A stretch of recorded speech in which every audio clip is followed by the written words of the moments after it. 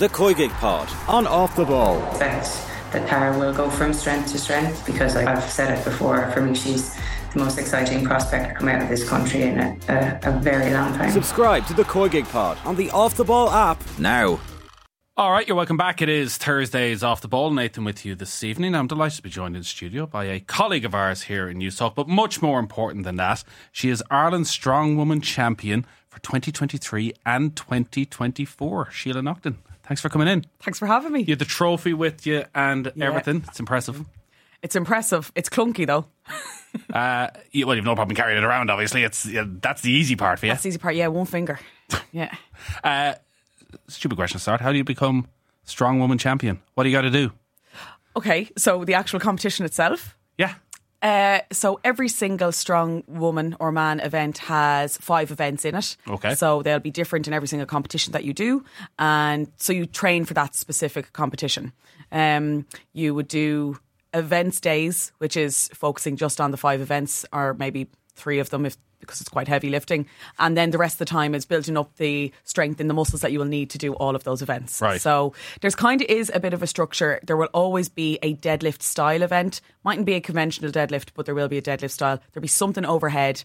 There'll be moving events, which in the competition I just did were farmers. So running with them either side we did 40 metres. But obviously the weight is quite heavy. And then the yoke and sandbag runs, which was the movement event here. And then you have a final one, which is either, which everyone will know, the Atlas stones, which are the ones that all the like strong men, world's strongest man do, those, or a sandbag to your shoulder. Okay. So you'll have, that's the general gist of most comps. And when you're deadlifting, what are you deadlifting? Okay, well, this is the sore subject because it didn't go well this time round. You won. Yeah, thank God the rest went well. It just didn't, even though I won, I still want to do as well as I had aimed at for each event, regardless of where I place. Okay. So the aim was 150 kilos and I had managed 145 in training and I failed the 150. So wasn't delighted. So my overall that day was 140, but I'd done that before. So that felt like a disappointment. You're in the under 64 kilo category, so it's still, what are we at, 2.5 times? It's still impressive. And I know, and it's relative. And I mean, there was the women that day in all of the categories, like the deadlifts across the board were so heavy. It was really impressive. You know, you had girls under 73 doing 160, 170 kilos. Like, it's big lifts. So an event like that, does all that take place over the one weekend? The 5 different events? Within 2.5 hours. Okay. Yeah, so I suppose often that's maybe why you wouldn't maybe perform what you had done in training, because you won't have Fatigue done them that close together. But and also the nerves. It was max deadlift. That was our first event. Everybody was still shaking and trying to get the nerves out of them. But everything done in 2 hours. Wow. Impressive.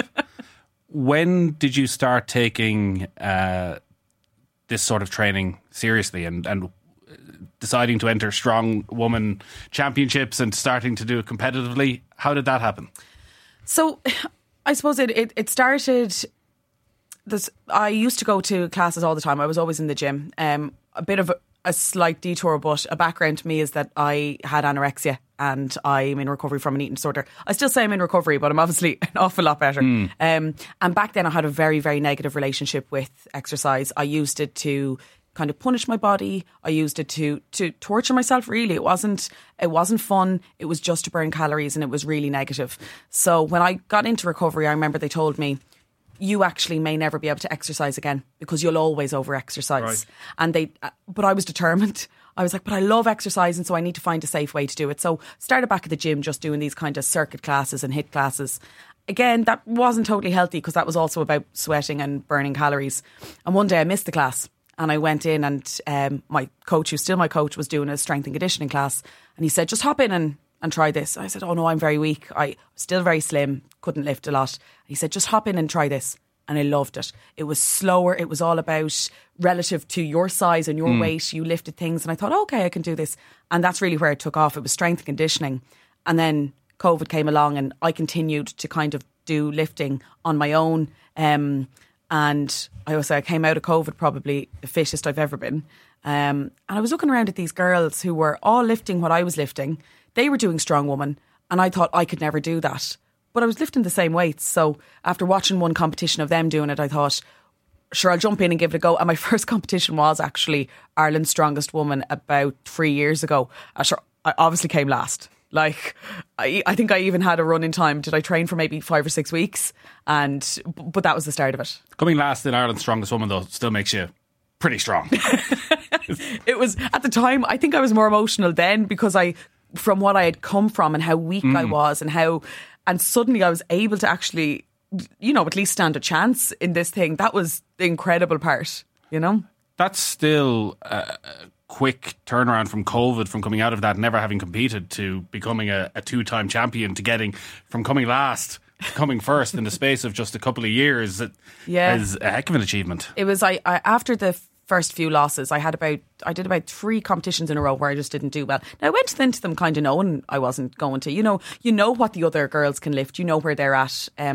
So you can be realistic. And eventually, one of them I came fourth, and I thought, oh, maybe I'm getting better at this. And actually, I took a break then. So I moved from Monaghan, where there was an awful lot of equipment and places that you could do strong woman, and I went down to Tipperary, and I found it harder there to find places. So there's a lot of equipment gyms don't have. Eventually I did find it. I'd taken a 10-month break. Now training consistently, still doing 5 days a week of lifting, and I came back after the 10 months and did Ireland's Strongest Woman. That was last year, and won. But I really shocked myself. I didn't think that's how far I'd come in the year, but the break and the 10 months did me a world good. It also, what I learnt in all the times of doing those competitions at the start was, if an event didn't go well, that was me done for the day. Everything else didn't matter. The whole competition was a disaster, and I didn't perform well at the other events, not realising that the way you win is an accumulation of points. So you can come second in every single one and still win. So it was more, So it was, now it's obviously great that this time around that, I got a few firsts, so that always sets you up well. But, I think it was realising you have to get over your head a little bit as well to be able to win these often. And how did you find that change from training for fitness, probably for your mental health, to actually, this is now a competitive thing? There's an end point to your training. That's a great question. I found that things that had been an issue before, so my disordered eating sometimes still would have played a part. I mightn't have fueled myself properly going into training. I definitely wasn't going to be taking any supplements or any powders that had calories in them, even if they'd help at the start, because I was still in that mindset of working out, losing weight, this kind of cycle that I'd always been in. And suddenly I realised I couldn't perform well. I couldn't lift the weights that were being set on my plan if I didn't fuel myself. So I think that's what changed. It was a shift towards your whole life now has to be, I suppose, more balanced, and you also you have to eat and fuel yourself to be able to do this. So that was probably the biggest change. And also, consistency was never really an issue for me. I really love the gym. I love going in and doing it. But it was making sure that I didn't, I suppose, get too bogged down in it. I can be really hard on myself, and if something doesn't go well, well, that's it now, throw the towel in. I had to also learn not to do that when I was going towards competitions. Can you talk to us a bit about your eating disorder? When did the issues begin? Oh, well, I suppose I would have been diagnosed in 2017. Okay. But now diagnosis is funny because you realise when you start to do things like counselling that you're probably sick for a very long time. And that's what I realised. So when I got diagnosed, I was about 22, 23, had just finished college. Everyone kept telling me, you have everything going for you. Like I'd done really well in my course. I was living in Dublin. I was on Gogglebox at the time, and I'd studied drama. So it was like, oh, well, you're on TV already. Aren't you delighted? Like everything seemed great, and I was just desperately unhappy. So when I started to look back then, I actually had showed signs of this from the age of about 7, where I was standing on weighing scales. Okay. I was, going on diets as a child all the way up through a teenager.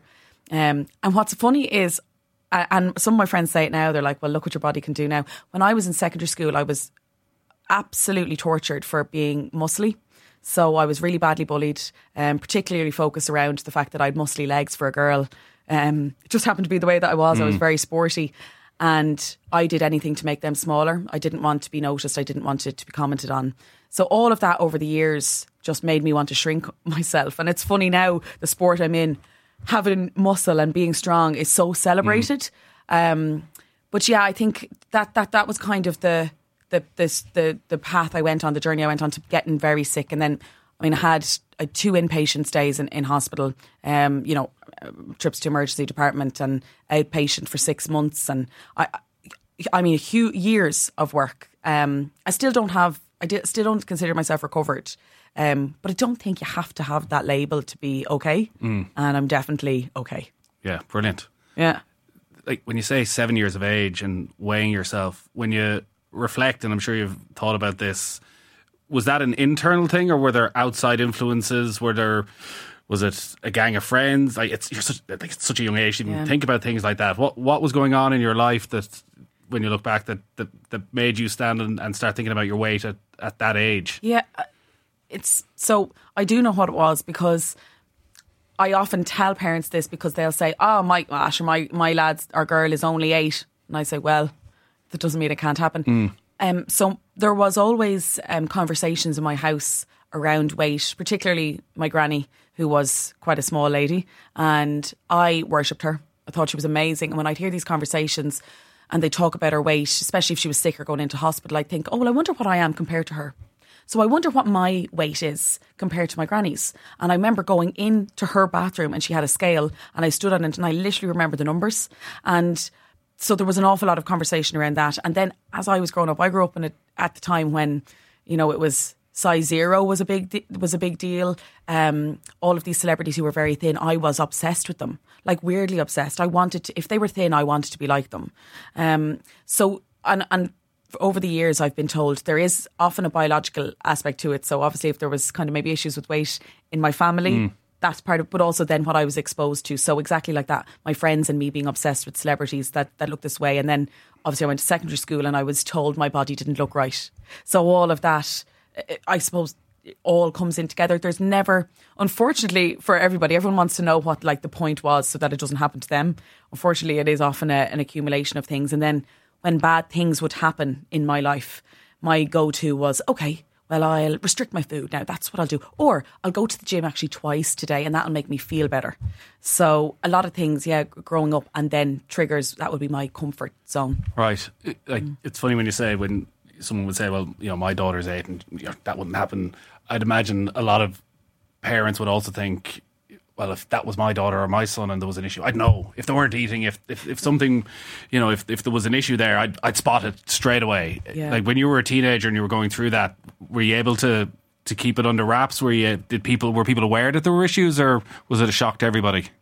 So we're the best liars, absolute best liars, until it's so obvious we can't hide it anymore. So 2017 is the time when my dad saw a photo and went, "Oh my God, there's a problem." What age are you then? 22. Okay. Yeah. So this has been going on a long time. Yeah. And up until then, I did eat. I just ate carefully. And I would go through phases of being on diets and not being on diets. So I didn't acknowledge that was an issue. Sure, wasn't everybody doing it? Wasn't everybody on a diet? And wasn't it normal to just randomly cut bread out? Like, so I justified it as well. So I never went to anybody saying there was an issue. Even when I spoke about the bullying to my mother as I was sick, she said, "Why didn't you tell us? We would have gone to the school, we would have done something." But I didn't know it was bullying. I thought that was slagging that you get as a teen.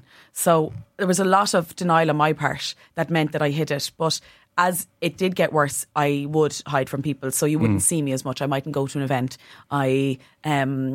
And like that, with parents saying, I would know my child. My parents feel so much guilt that they didn't spot it. But I say, but how could you? Sure, I masked it. I pretended everything was fine. I ate in front of you. We're very manipulative when we're unwell. And even when the sicker I got, the more manipulative I got, and the more in denial I got. So yeah.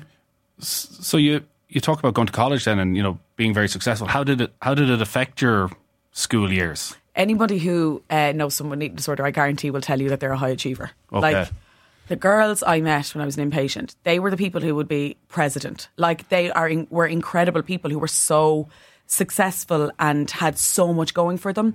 But it's that perfectionism that drives you often the way it did with me. Like I said to my dad, if I could channel my willpower into something other than being thin, oh my God, I'd have anything I wanted. But I just channeled it in the wrong way. So, it was like I'm going to be thin, so I'm going to be the thinnest. So during college, all of my determination, it went into my academics, or it went into being the partier and being like the first one on the dance floor.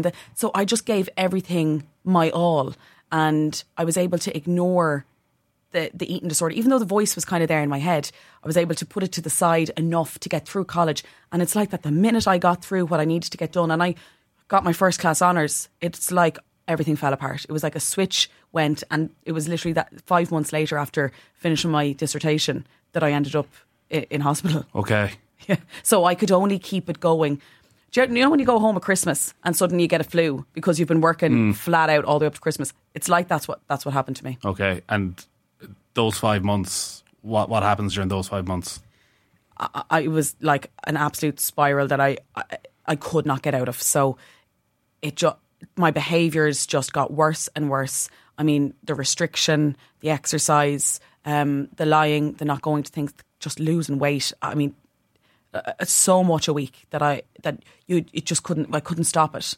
And I wasn't going to be able to pull myself out of it anymore. And were you withdrawing yourself all the time, more and more? All the time. If anything got in the way of me exercising or not eating, I didn't want to do it. Okay. And you couldn't talk to me. There was no speaking to me.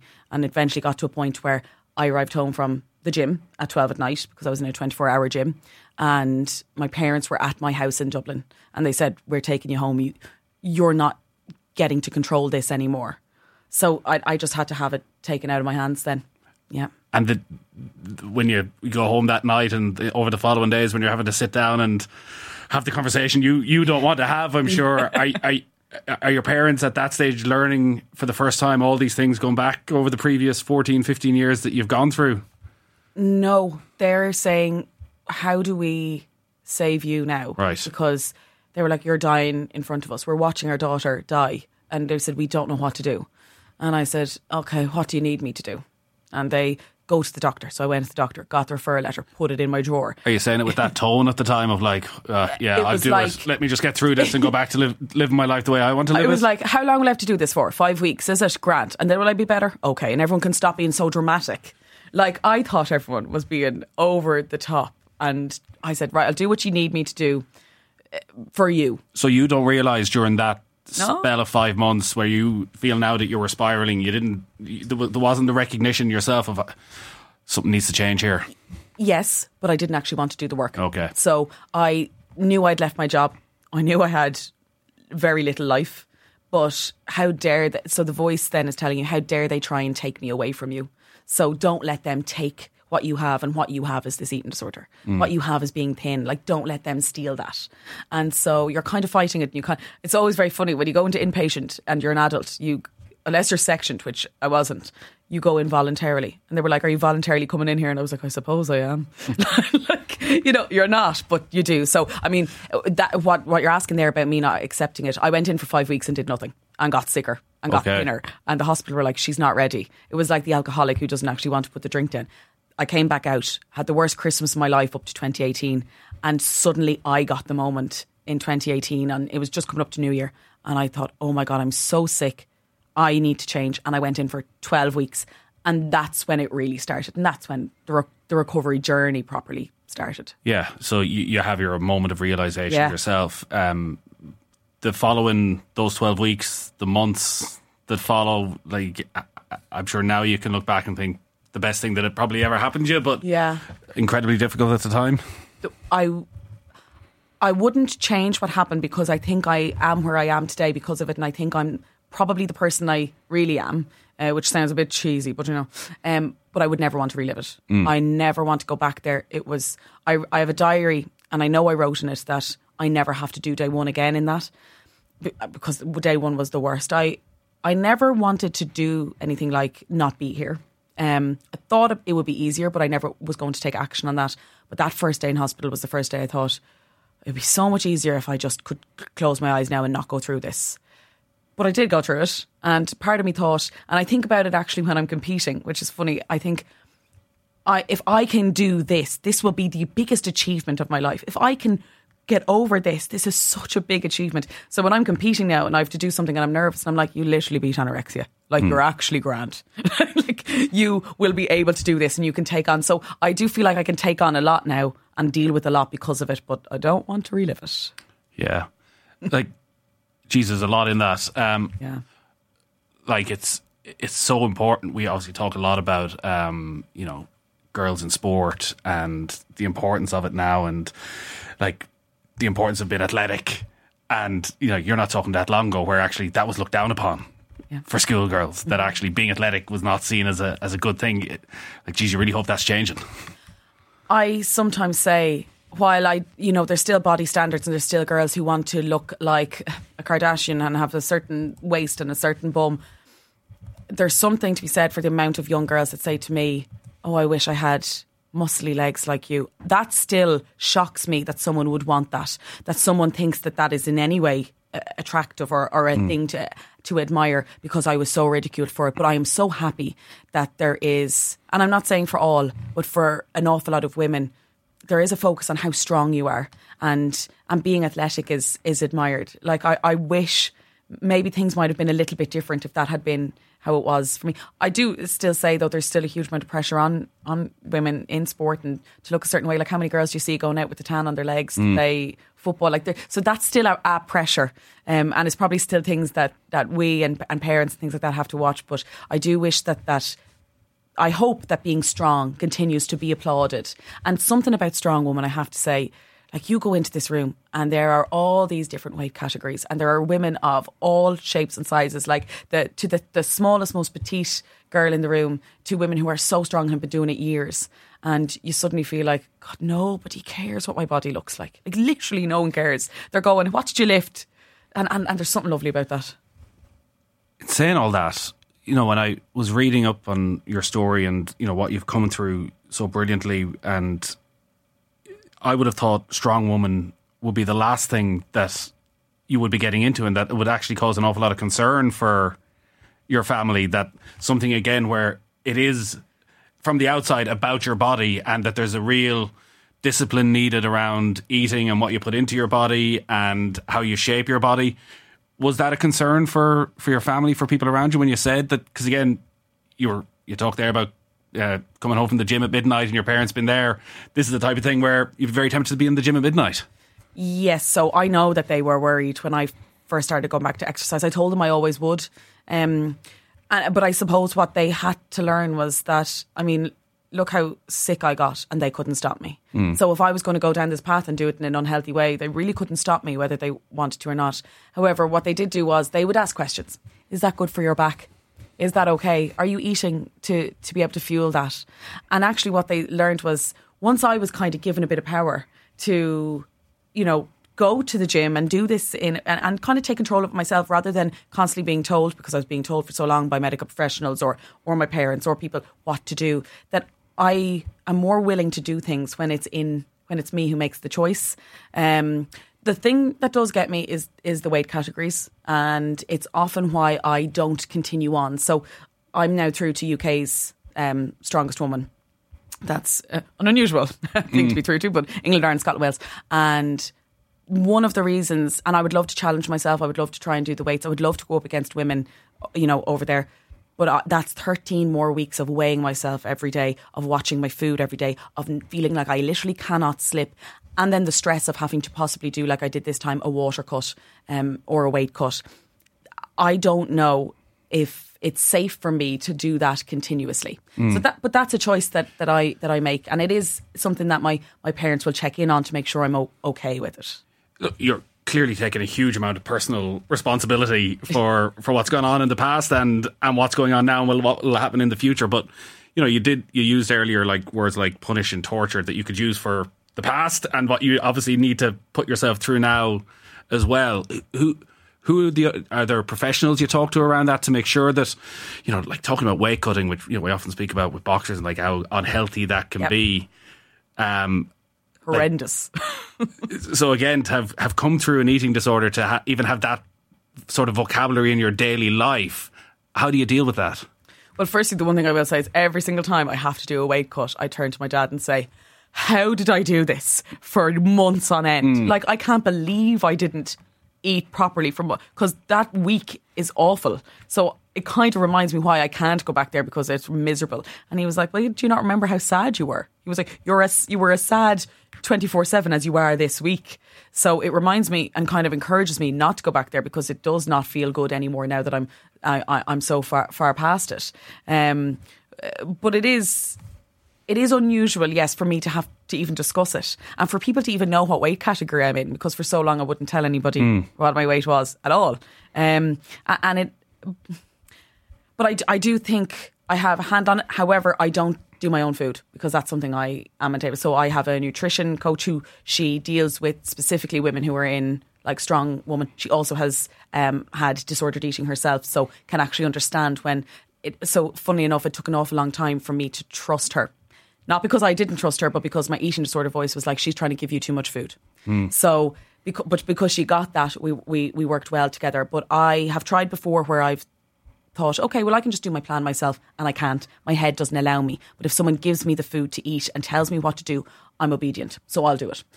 Similarly, I have a coach who does my strong woman plan, and he makes sure that I have rest days. Now, I really do need them, but in the past I wouldn't have allowed myself to have them. Now I look forward to them. So I make sure there's people around me, and there are, if when I need it, I have a counsellor for any of the eating disorder thoughts. I dip in and out of that. Sometimes I don't need it, but I do make sure there's people around me, and I'm quite vocal. I mean, when things, a few weeks ago when it didn't look like I might make weight, I was really, really down, and I was like, I feel awful about myself. I didn't like what I saw in the mirror, but I will say it out loud now.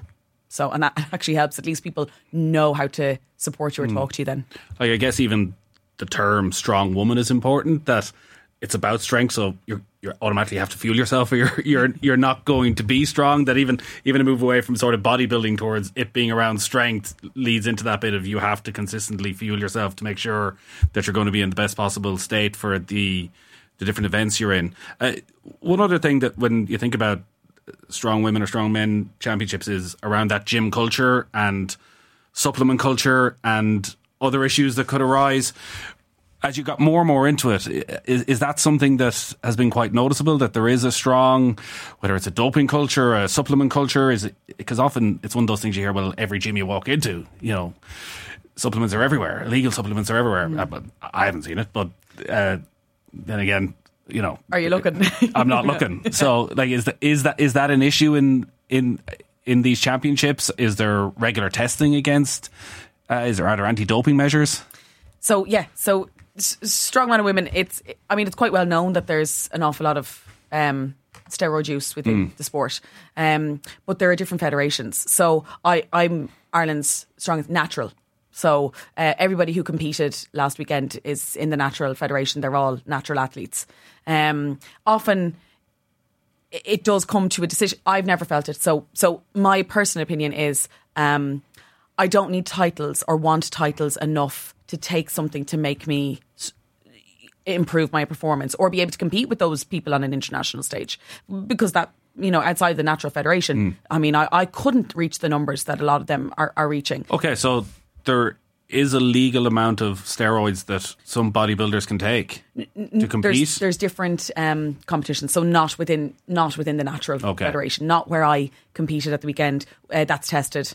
It was kind of random testing, and everybody there. There's also sometimes I find you kind of know who's on stuff and who's not. But there is opportunities. You are more than welcome to go into any of the competitions, and people will be taking different supplements, as we'll call them. But I think it's a decision some people come to when they want to get to the next level or the higher levels or go international. I think outside of the natural federation. But as you say, I'm never offered it. I've never seen it in the gym, but that's because it's not something that interests me, so I'm not exposed to it. But I know that it is something that a lot of decisions that a lot of athletes, and actually recently one of a fantastic strong woman who runs a lot of the competitions actually here in Ireland, the Natural Federation, she spoke and did a whole video on the moment she had to choose. So it often is a choice. But I will just say something just really quickly about the culture. Often when you go into a gym and you kind of feel like you're isolated on your own, that's not what strong man or woman is. I've never felt so cheered on and supported by your competitors. Like everyone wants you to lift your heaviest. Everyone wants you to do well. They'd love to win, but they also want you to do well. So there's definitely a big community aspect to it. I suppose a bit like CrossFit or whatever. In terms of what's next then, so you're a two-time Irish champion. You speak there about the next step in the UK event, but actually that having to go for another 2 or 3 months with the same regime is just too much. What are the ambitions? Are you satisfied with being Irish champion? I think so, and that might sound frustrating to others who would like to make, because basically you have to make podium to get through to those. That might be frustrating for people who don't make podium and would like to get there. But I suppose we all have our own set goals and ambitions. Mine is to compete in Ireland, and I haven't said no 100% to UK's because it could be a fantastic experience. But the way I always look at things is I judge every single competition based on the events.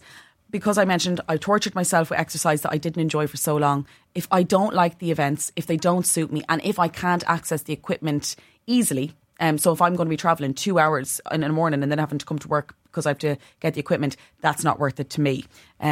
So the goal now is I'll wait and see what the events are for UK's. If not, often in Ireland they do kind of smaller league events or they'll do smaller competitions, and we'll see what happens, yeah. How many hours a day do you train?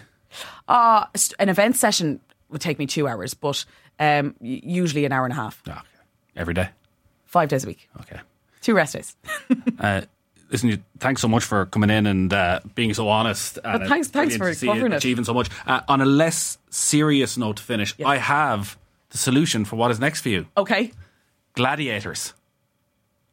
Gladiators is now the biggest TV show at the weekend. It's back. Bradley Walsh and his son. So, do you remember Gladiators in the 90s? I'd go just to meet Bradley. Do you remember Gladiators in the 90s? Well, I mean, I was a baby, but... Okay. Well, listen, some of us are a bit older than that. I do know of it. You do know. So it's back. Yeah. And there was an Irish girl on it a couple of weeks ago. She did very well. She won. She's through to quarterfinals. But a lot of the competitors come from the... I think you probably would. I think she came from a CrossFit background. Okay. But a lot of them come from that sort of strong woman background. And I think not a bother to you. Is this a call out? Sign me up. That's the next goal. I don't know when the applications are out for next year, but you put yourself down there. Yeah. And that's a nice, handy little goal. Bit of stardom to go with it. Yeah, that's what I need. I need fame to go with all of this. Worked perfectly. So listen, we'll be there, number one supporters if it all works out. I'll be back on next year. We'll be talking about that. I'm just throwing it out there. But listen, thanks so much for coming in. People will hear you on News Talk as well. And if anyone's affected by it, and we've been discussing here, by the way, bodywise.ie has a load of information and support about eating disorders. But Sheila Naughton, 2-time Irish Strongwoman champion. Thanks for talking to us. Thank you.